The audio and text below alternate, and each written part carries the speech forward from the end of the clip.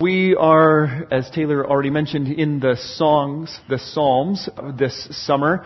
And as we hit Psalm 41 now, we have reached the end of the first book of Psalms. And many of you probably think of the Psalms like I do usually as one big book in the Bible that takes up a large section of the middle of the Bible. But in fact, this is a 5-volume series. The Psalms are 5 books that have been all put together. They're like hymnals. If you grew up in a church that had those hymnals in the pews that you'd pull out and you'd flip. And so the Psalms are like that. It was like 5 of those.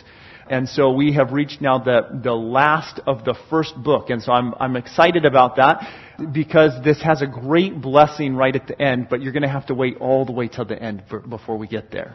We're going to work through the Psalm first before we get to the great blessing that concludes this first book. And one of the things that we'll see as we look next week, the majority, almost all of the Psalms in the first book of Psalms are written by King David. And so next week we get to start looking at some Psalms written by different people. But for now, thinking of this Psalm that we just sang through, this one written by King David, I'd like to read it for you and just hear, having just sung it, hear how close the lyrics are that we sung to the words of the Psalm of David. This is to the choir master, a Psalm of David. Blessed is the one who considers the poor. In the day of trouble, the Lord delivers him. The Lord protects him and keeps him alive. He is called blessed in the land. You do not give him up to the will of his enemies. The Lord sustains him on his sickbed. In his illness, you restore him to full health. As for me, I said, O Lord, be gracious to me. Heal me, for I have sinned against you. My enemies say of me in malice, when will he die and his name perish? And when one comes to see me, he utters empty words, while his heart gathers iniquity. When he goes out, he tells it abroad. All who hate me whisper together about me. They imagine the worst for me. They say, a deadly thing is poured out on him. He will not rise again from where he lies.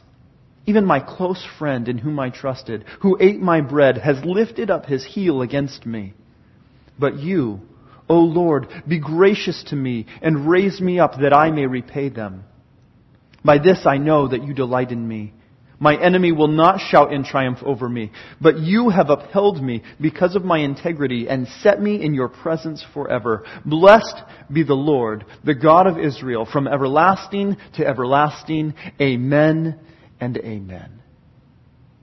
David is writing this, and as he's writing it in the context, as you begin to read through, you see that David has some sin that he has in his life that he's dealing with, and he has some sickness in his life that he's dealing with, and he's crying out to the Lord, and he's praying to the Lord, and he's saying, Lord, you uphold those who are poor and needy.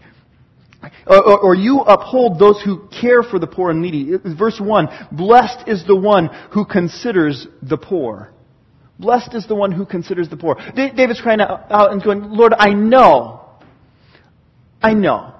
that I have sinned. And I know that I am sick, but I am the king of Israel, and by and large, I have been a just king. And the one who considers the poor and the needy is blessed in you.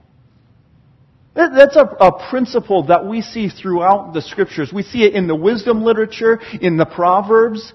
We see it here in Psalm 41 and in other Psalms. We see it in Jesus, that those who consider the poor are blessed of the Lord. The Lord cares for those who care for the poor and the needy.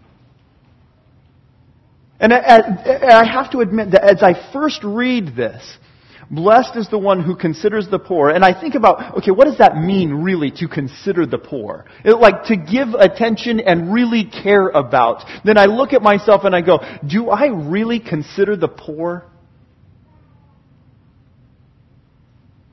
Am I mindful of those who are in need? Aware of them? Thinking of them? Giving them my attention? Seeking in some way to help meet those needs, to provide for them? Is that really me? And I find that to my shame, that isn't me often enough. I consider people's spiritual needs all the time. I consider people's emotional needs often. But my awareness of the poor and those who are in physical need is just not what it ought to be. And so as I read this, I look at David, and David is crying out and going, blessed is the one who considers the poor. Well, why are they blessed? He goes on, blessed is the one who considers the poor, because in the day of trouble, the Lord delivers him. The Lord sees how we respond to those who are in need, and when we ourselves are in need, are delivered from our trouble. Isn't that a remarkable thing? And yet we see this principle often played out, that those who help people who are in need have lots of people around to help them when they are in need. Isn't that the case? Blessed is the one who considers the poor, because in the day of trouble, the Lord delivers him. The Lord protects him and keeps him alive. The Lord is watching out for them, protecting them, caring for them, sheltering them.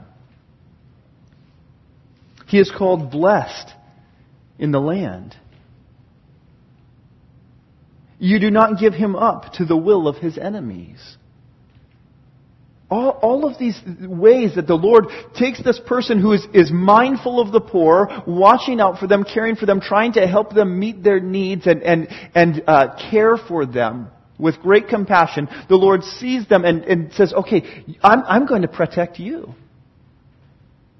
In fact, that's the way that they're able to do that in the first place, isn't it? They're not concerned about their own needs because they know that the Lord is taking care of their needs. And so they therefore are then able to care for the needs of others.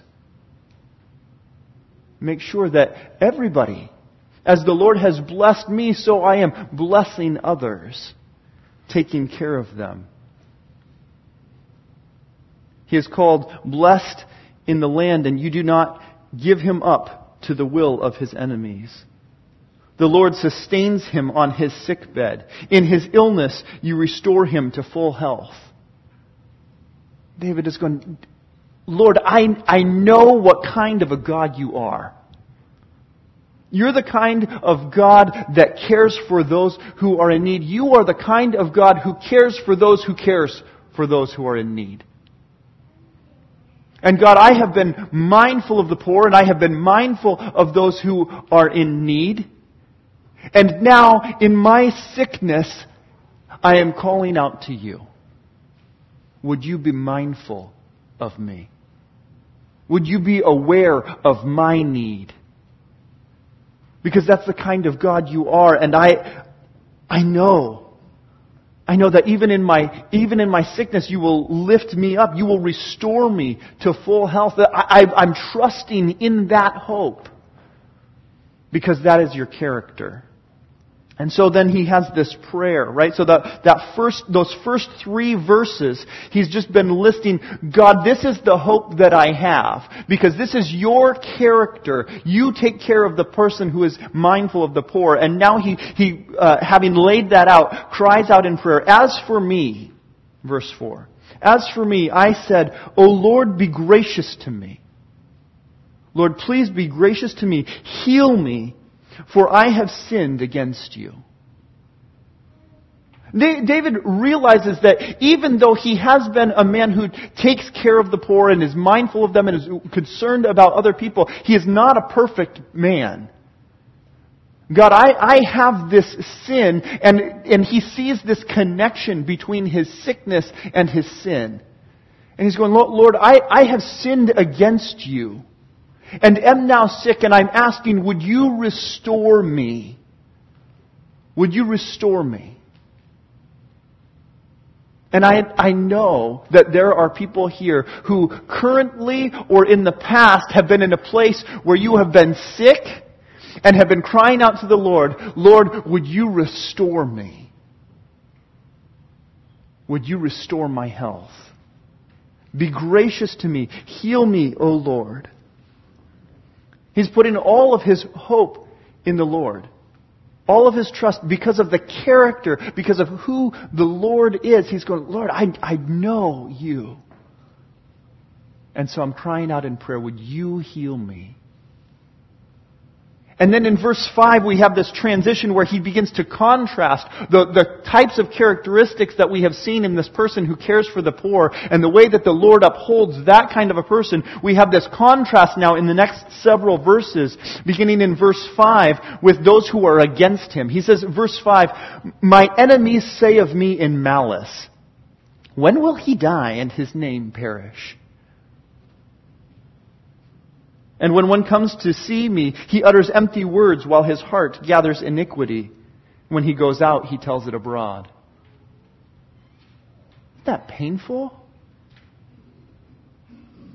While David is in his sickness, crying out to the Lord and going, Lord, I have been mindful of those who have been in need, and now I am in need. I am in physical pain. Lord, would you restore me to full health? And his enemies, meanwhile, are going, I wonder when he's going to die.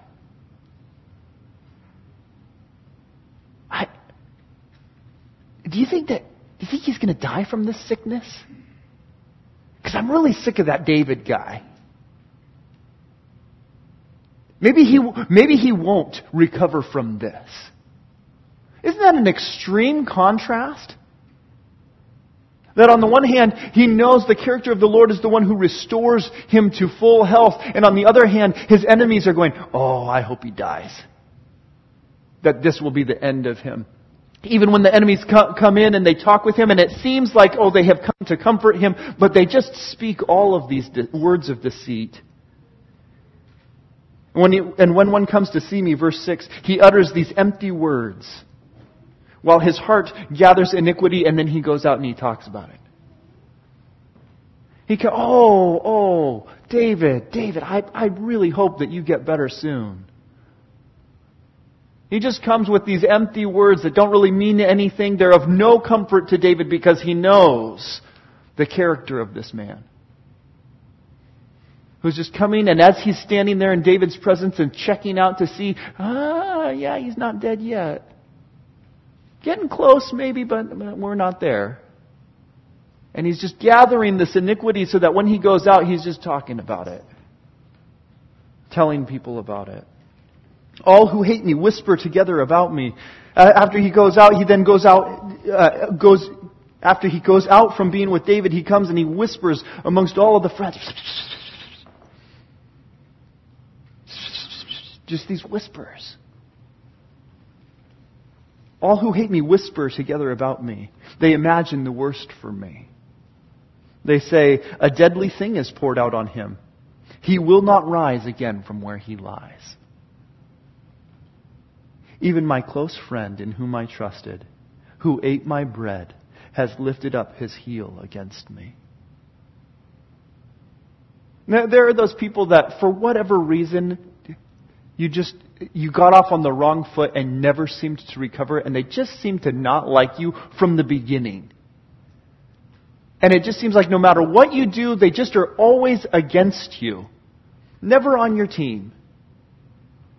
But then you have the ones that they're your friends, and they come and they spend time with you, and they celebrate with you, and you celebrate with them, and you talk with them, and they're a close confidant, and then at some point they just sort of turn away from you, or turn against you. And the betrayal of that is just painful. That here was this person that you sat and you ate bread together, you shared meals together and encouraged one another and were partners together, working together, and then they lift their heel against you. And that imagery may not seem real clear. What does it mean they lift their heel against you? But that's not good. There are very few times when somebody raises their heel against you that you go, I think something good is going to come from this. While he's down and in his sickness, this person who used to be his friend, who he would expect to now come and comfort him and encourage him, instead comes and raises his heel against him. And as I'm thinking about David and his life and the things that he dealt with, I think about toward the end of his life. I don't know that this is the context of this psalm, but this psalm causes me to think of that. Toward the end of his life, as his sons are waiting around for him to die so that they can take over the throne. And some of his close friends beginning to ally with his sons. And the pain of that.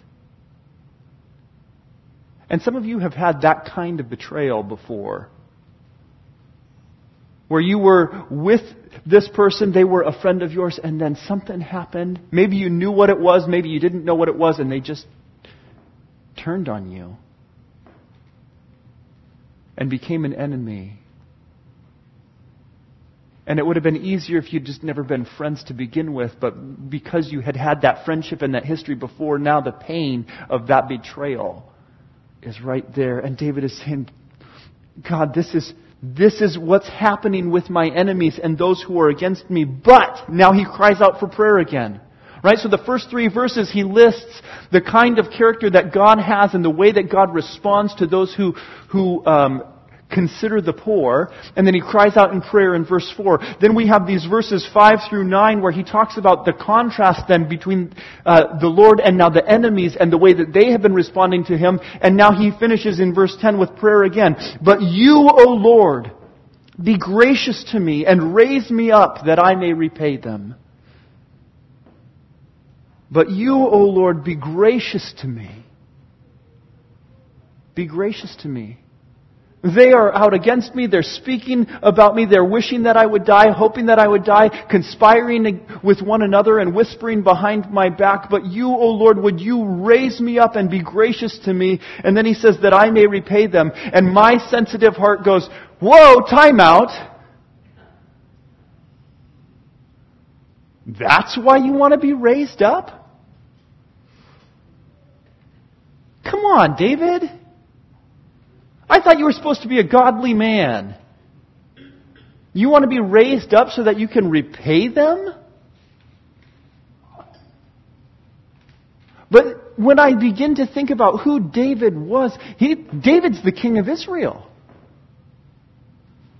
Right? If I have somebody that slights me or annoys me or does something to injure me, I'm frustrated about it. And if I ask God, would you raise me up so that I might smite them? There's probably sin in my heart. David is a just man. He's a just king. He's been considering those who are poor. He's been considering those who are needy. He's been watching out for all of his people. And as the king, in his sickness now, we have these treasonous people who are hoping that he will die. They are not only against David the individual, they are against David the king of Israel, God's representative for his people. And in that he's saying, Lord, would you restore me so that I might restore justice and order in the land? God, would you restore me? Be gracious to me and raise me up that I may repay them, so that the things that they are wishing against me might not come true, and that I may continue to rule. By this I know, verse 11, and by this I know that you delight in me. My enemy will not shout in triumph over me. But you have upheld me because of my integrity and set me in your presence forever. To me, that is such an amazing prayer. Considering that in verse 4 he prayed, O Lord, be gracious to me, heal me, for I have sinned against you. David knows. He's confessing his sin to the Lord. He knows his sin. And yet, in verses 10 through 12, he says, But you, O Lord, be gracious to me and raise me up that I may repay them. By this I know that you delight in me. My enemy will not shout in triumph over me. but you have upheld me because of my integrity. Because of the Lord's graciousness to David, even in his sin and sickness, his integrity is not lost. That is of great comfort to me. It's of great comfort to me. Because I am not always walking in integrity as I desire to. And yet I know that when I walk with the Lord, I get to stand in integrity in His presence. Because He's gracious to me. And so David can say, can you respond to me in my integrity? Even though I have this sin, even though I have this sickness, Lord, I stand in your presence, in your integrity, because of your graciousness toward me. By this I know that you delight in me. My enemy will not shout in triumph over me, but you have upheld me because of my integrity and set me in your presence forever. That is quite the claim. That while his enemies are conspiring against him and whispering about his demise, David is saying, but you, Lord, have raised me up and established me and placed me in your presence in integrity forever. Forever. This is why he has that confidence. 1 Chronicles 17. Now therefore, thus you shall say to my servant David. So the Lord is speaking to the prophet Nathan to speak to David. Now therefore, thus shall you say to my servant David, thus says the Lord of hosts, I took you from the pasture, from following the sheep, to be prince over my people Israel. And I have been with you wherever you have gone, and have cut off all your enemies from before you. And I will make for you a name, like the name of the great ones of the earth. And I will appoint a place for my people Israel, and will plant them, that they may dwell in their own place and be disturbed no more.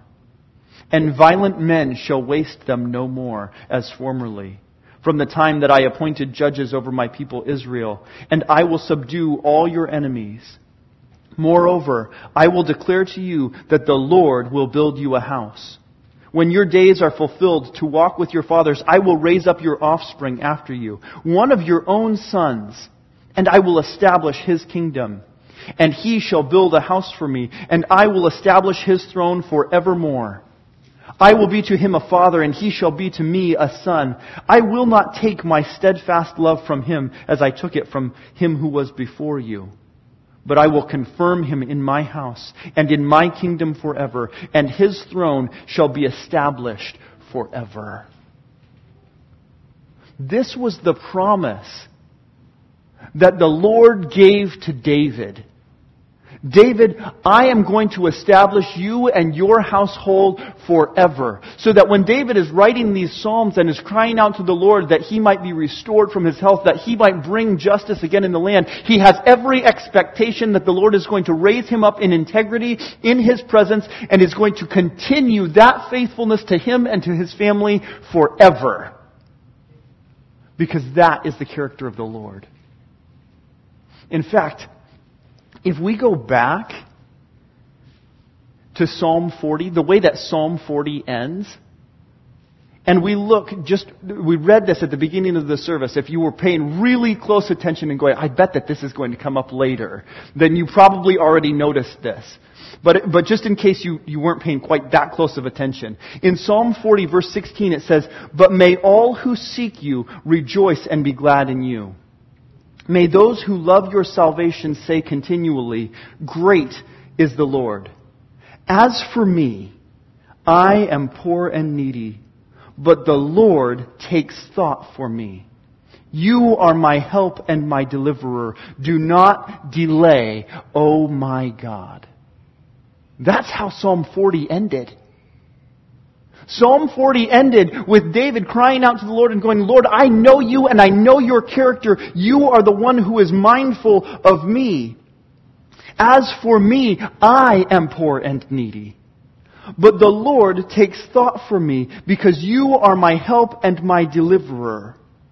The Lord takes thought for me, has consideration for me, the one who is poor and needy. David is the king of Israel, and yet recognizes that before God, he is poor and needy, and God is the kind of God who responds to the poor and needy because he is mindful of them, because he considers them. Where have we heard that before? Verse 1 of Psalm 41. So if you're reading the Psalms in order and you don't just pick and choose this Psalm and then this Psalm and then that Psalm, but you read Psalm 40 and you go right into verse 1 of Psalm 41, then what happens is you finish chapter 40, as for me, I am poor and needy, but the Lord takes thought for me. You are my help and my deliverer. Do not delay, O my God. And you go straight into, blessed is the one who considers the poor. And when you take it in that context, it almost twists the whole thing over. Blessed is the one who considers the poor. Blessed is the Lord who considers the poor. I am poor in your presence. Help me, O Lord, because I am poor and needy. Blessed is the one who considers the poor, because in the day of trouble the Lord delivers him. The Lord protects him. The Lord keeps him alive.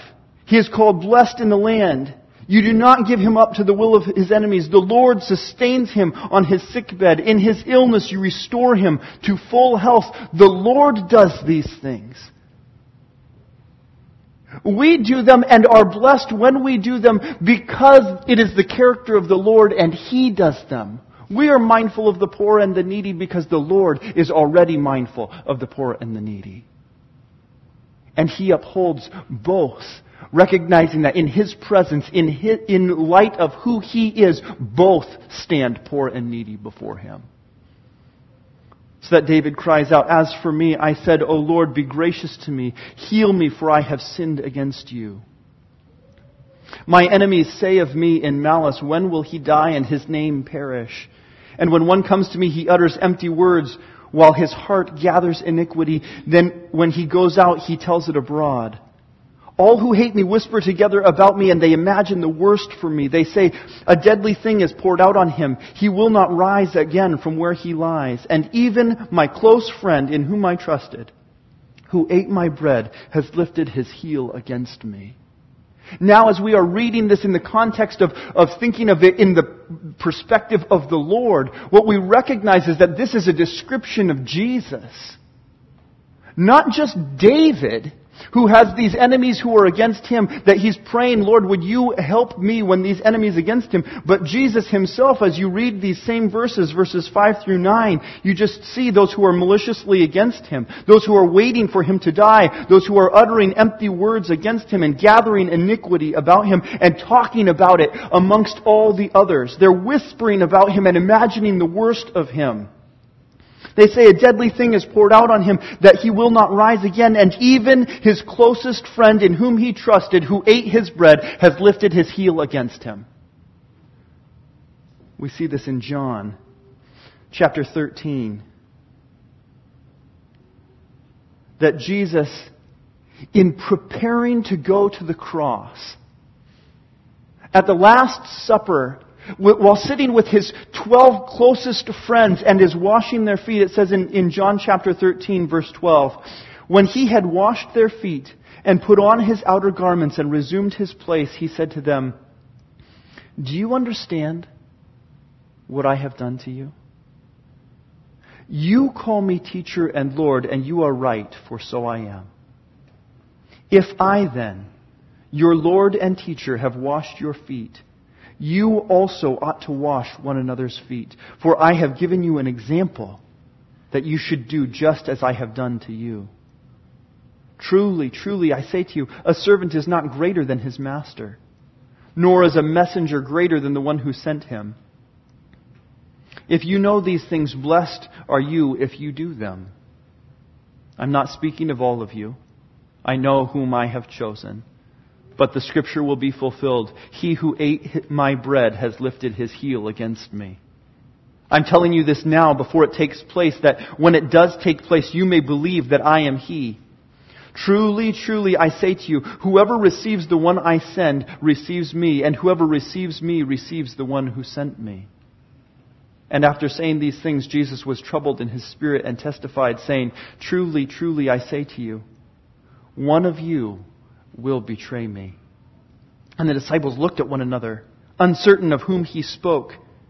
One of his disciples, whom Jesus loved, was reclining at the table at Jesus' side. So Simon Peter motioned to him to ask Jesus of whom he was speaking. So that disciple, leaning back against Jesus, said to him, "Lord, who is it?"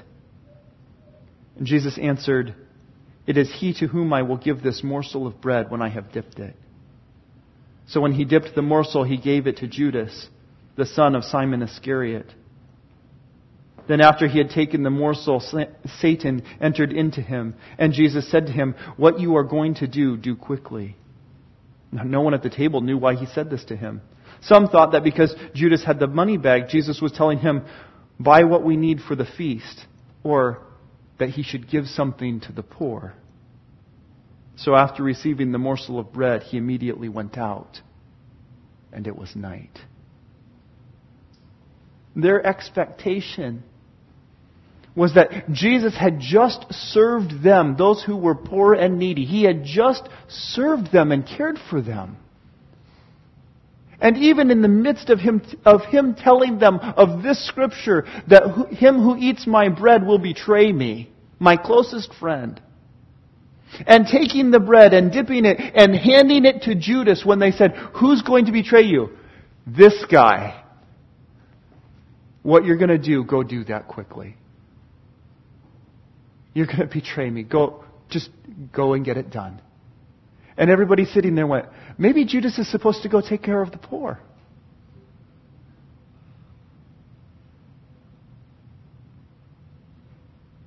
We know that we are called to help those who are poor and needy. And Jesus stepped into the place where He could do that for everyone. All who would receive Him will be saved and raised up into integrity in His presence forevermore. So that when we conclude Psalm 41 and we finish with verse 13, "Blessed be the Lord, the God of Israel, from everlasting to everlasting. Amen and amen." David's crying out going, "Lord, I know that you respond to those who in their integrity stand before you, and you care for them and you lift them up." And we, having now seen this in the context of how God has actually done this through Jesus, who came to die for our sins and lift us up in integrity before Him, now come to the end of this psalm seeing the character of God and cannot help but say, "Blessed be the Lord, the God of Israel, from everlasting to everlasting. Amen and amen." From the time that the world began until forevermore, God has always been in this place where He cares for us and lifts us up in our need. Blessed be the Lord. Blessed be the Lord. And He ends this book of Psalms, this first book of Psalms, "Amen, amen. Yes, may it be so. Yes, may it be so. Praise the Lord." And now we get to sing and praise Him in the same way. Let's go to Him in prayer. Our Father, You are great. Great beyond understanding. But Lord, even what we can see, we know that You are gracious and loving. And that when we cry out to You, You hear us and respond and lift us up in our integrity. Father, You lift us up in our integrity not because of our own righteousness, but despite our sin, You have made us righteous in Christ. And now we stand before you and anticipate standing in your presence in this righteousness and integrity forevermore. And for that we praise you. And ask that you would receive our praises as we lift them up. In Jesus' name, amen.